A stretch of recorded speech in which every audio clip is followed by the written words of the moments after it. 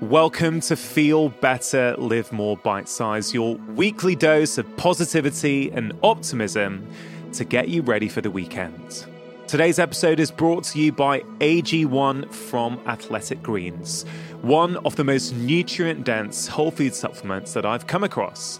It contains vitamins, minerals, prebiotics, probiotics, digestive enzymes, and so much more, and I myself take it regularly.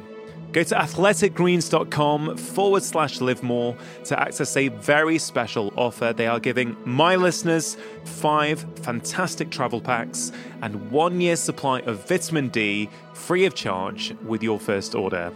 See your details at athleticgreens.com/live more. Today's clip is from episode 269 of the podcast with my good friend, Dr. Rupy Aujla. Now, Rupy defied medical expectations and reversed his heart condition by transforming his diet. And in this clip, we discuss why food can be medicine and how you can eat your way to better health. We're both really passionate about the healing power of food and what it can do for a whole variety of different conditions. But I think what happened to you in your early 20s really shows just how powerful food can be. You've gone deep into the weeds of the science of nutrition and how it can help. If you reflect back now, what do you think was going on? Right? What was going on that you were having heart problems, scary heart problems, right, at such a young age? What do you think changing your diet and lifestyle actually did? Have you thought about that? Have you got some ideas? I've thought about it a lot. In my N of 1 case, it's likely going to be a bunch of different things. So we could look at the microbiota, for example, the population of microbes that live in and around us, all over our body, largely concentrated in the large intestine, foundational to our health, inseparable from well-being.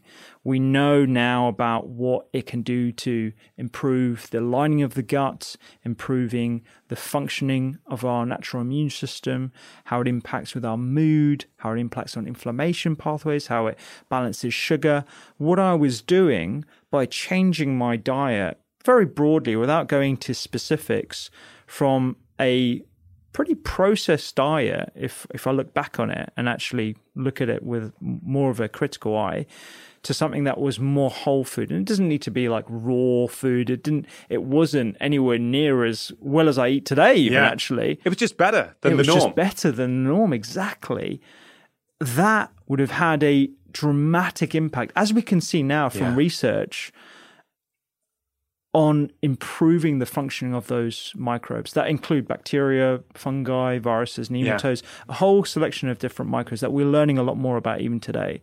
And that shift can happen very quickly. I know in my case, it took quite a while before I observed quite an impressive reversal of my condition. But even in some studies, as short as a few days, you can drastically change the population of your microbes. So me consistently eating well and changing it from processed to unprocessed would have definitely had an impact on multiple levels. Do you think that was within a year of it starting? Yeah, it was just over a year. Just over a year. About a year or so since quite a scary thing happening at 24. Yeah. And a condition, atrial fibrillation, which people wouldn't naturally draw a link between diet and lifestyle. I think what's so powerful about that for me is that when we talk about food and its impact on our health, I think for many years, the prevailing narrative in society and within our profession is, we can see a role with obesity and type 2 diabetes, right? There's kind of an obvious link there. But I don't think that link has been made for many years with other things, whether it's how fast we age, depression, gut problems, libido, electrical heart issues like atrial fibrillation. Do you know what I mean? I think that really speaks to this healing power of food, and that you change your diet and your lifestyle and you no longer have atrial fibrillation. Yeah, absolutely. And I think it's that mismatch between how powerful diet can be for a collection of different issues that has plagued our thinking around diet and lifestyle in general. Like you eloquently demonstrated on your show, the impact of diet and lifestyle beyond the traditional ways in which we view it, which is cardiovascular disease, reducing cholesterol, and obesity. No one's really going to argue much with that. But when you're applying those same principles, which are very simple, to mood, to chronic pain, to cognitive disorders, brain fog, all these issues, you then see the links that it's all foundational. So what I was doing in retrospect was building the resilience for my body to look after itself. And that is something that I want to try and instill in as much people as possible, because I think the term food as medicine can be sometimes misinterpreted as food as the pharmaceutical, food as a pill. One of the things I wrote about in my first book, actually, food is not a pill. It's not a symptom killer. It's a way in which you can build a more resilient body and mind such that it can take care of itself. And it sounds a bit out there, but that's generally what I believe and what I can see from the research. So the gut microbiome is one thing that now, with all the knowledge you've got, reflecting back, it's like, well, I had more whole foods, less refined processed foods. So my gut health improves, and as my gut health improves, that can help a whole variety of different things in my body. Any other theories? Absolutely. So by having a lot more greens in my diet, just general greens, I mean, I was having whatever I could at that point in time. We know, looking at inflammation pathways, the impact that greens can have at a cellular level. So they have what we call a hormetic effect. So people see foods that we intake as having a direct anti-inflammatory effect, i.e. when I have turmeric, for example, that's going to reduce my inflammation levels. Actually, what's happening is that it is activating our endogenous anti-inflammatory pathways. So having a mild aggressor like turmeric actually does, it actually aggravates some of our cells. We have a net benefit overall. I use the analogy of exercise. So when you exercise, you're actually shearing your muscles. You're creating quite a stressful event in your muscles and your physiology. Puts your blood pressure up, increased cortisol levels, increased sugar. You know, if you looked at a snapshot, it doesn't look like a very healthy thing to be doing. But the net effect on that, on dementia, on mood, on cardiovascular disease, massive improvements. So at a similar level, that's kind of what we're doing with food as well. So me having a collection of all these phytonutrient-rich foods, so these plant chemical-rich foods, was having that net benefit at an inflammation level in my cells as well. So that's definitely another element of it. So you've got the microbiota, you've got inflammation. Something else that I think is harder to prove in my case was perhaps having a selection of different foods that were nutrient dense, that had more things like magnesium in, or selenium, or vitamin B12. What does nutrient dense mean to you? So nutrient dense to me means less processed, such that it contains a lot more of those bioavailable micronutrients. So things like vitamins and minerals, but also those plant chemicals, of which we know there are thousands. Polyphenols come up quite a bit in things like berries and coffee, and other anti-inflammatory chemicals that you find in greens like sulforaphane, indole-3-carbinol, all the indoles, all the glucosinolates. That for me is nutrient dense. And when you look at that processing pathway, that the spectrum of processed versus unprocessed, the more refined your food, the less nutrient dense it is, because we're stripping away bit by bit all those different nutrients. It's incredible. You were describing there all kinds of benefits that you get from, let's say, greens. The way you were talking, it made me think that within these foods is a whole pharmacy of medicinal compounds that are doing different things. Let's talk about food as medicine. Yeah. Because for me, I spent a lot of time thinking about food medicine. Is food medicine? So to me it is. And I've got to say, to having used that term with many of my patients for years, I found it to be helpful. And I feel I've never had any feedback from my patients saying, actually, that term is quite confusing for me. I don't like it. So I'm biased by my own experience with tens of thousands of patients. But for me, there's like literal, cultural, and philosophical reasons why I think food is medicine. Philosophically, I think we're living in an era now where, you know, about 80 to 90% of what we see as doctors is in some way related to our collective modern lifestyles. So therefore, if we don't give lifestyle and nutrition the same weight as pharmaceutical interventions, well, I say the same weights. If we don't talk about them in that way, it's always going to be deemed as inferior. You know, that the classic case, someone comes in to see their doctor with a new diagnosis of type 2 diabetes. Doctor spends the first 9 minutes out of the 10 minutes talking about the blood results and metformin and the fact that you're going to need more medications and you'll end up on insulin. And then as you're walking out the door, oh, and if you can just, you know, maybe go to the gym and change your diet a little bit, that may help.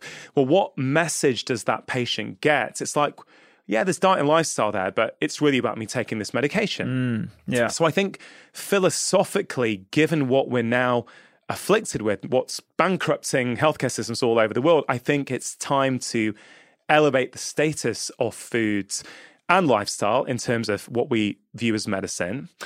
But also I think there's a cultural element to this, which you touched on with your mum. Yeah.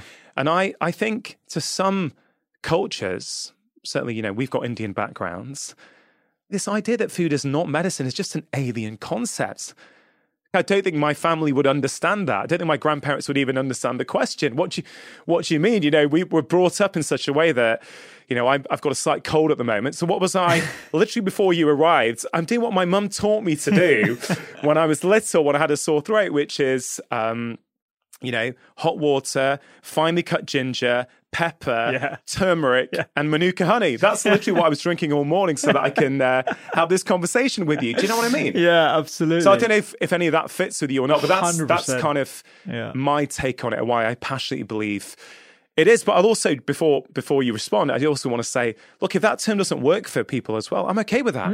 Yeah, right? totally. If that doesn't fit your belief system, totally cool, but Absolutely. I think it's hard to make the case that food isn't super, super powerful. Absolutely, yeah. And I think I completely agree with that analogy of looking at food in those different elements, cultural philosophy. It's very, very ingrained in us and it's very easy for us to understand. But certainly for someone who doesn't come from that background, who hasn't been brought up with that, I can understand why it can be a little bit off-putting for whatever reason. I get that. But for the reasons that we need to take nutritional medicine a lot more importantly, I think it's important, just as you said, to elevate the conversation around food in all environments, clinical, academic, culturally, day to day, the food environment. And if you just look at the stats, I mean, like 1 in 5 deaths globally, diet related, increasing the likelihood of mental health disorders by 43% if you're on a westernized diet. If you look at the number of cancers that are related to diet and lifestyle, it's around anywhere between 25 and 30%, depending on where you look at all these different sources from. The WHO, all these huge institutions are all recognizing the impact that diet is having. It can have, conversely, the positive impact as well. I'm an example of how that can be in an extreme way, but also just generally looking at, like you said, the issues that are afflicting healthcare systems globally and causing the most amount of cost and damage to people's livelihoods and their ability to live disability-free lives. It's having a huge impact. And that's why we need to talk about it a lot more. And let me just be clear. I still don't know what the root cause of my illness was. I believe that it was food. I believe it was stress. Was it other things? Was it movement? Was it sleep? Was it all the other things going on? I don't really know. But I know that the solution will always be doing what I did naturally. And that's what we need to scale up to as many people as possible. All nutritional medicine is about is optimizing your physiology such that your body knows how to look after itself. So looping back to what I was talking about with me earlier, this is what we do with nutritional medicine. It's not like a food for every symptom. It's not a specific thing that you need to change in your diet to have this desired outcome. It is really about leveling up and improving your physiology such that you can engage in those innate mechanisms that know how to prevent disease in the first place. Hope you enjoyed that bite-sized clip. Do spread the love by sharing this episode with your friends and family. And if you want more, why not go back and listen to the original full conversation with my guest? If you enjoyed this episode, I think you will really enjoy my bite-sized Friday email. It's called the Friday 5, and each week I share things that I do not share on social media. It contains 5 short doses of positivity, articles or books that I'm reading, quotes that I'm thinking about, exciting research I've come across, and so much more. I really think you're going to love it. The goal is for it to be a small yet powerful dose of feel-good to get you ready for the weekend. You can sign up for it free of charge at drchatterjee.com/Friday5. I hope you have a wonderful weekend. Make sure you have pressed subscribe, and I'll be back next week with my long-form conversation on Wednesday and the latest episode of Bite Size next Friday.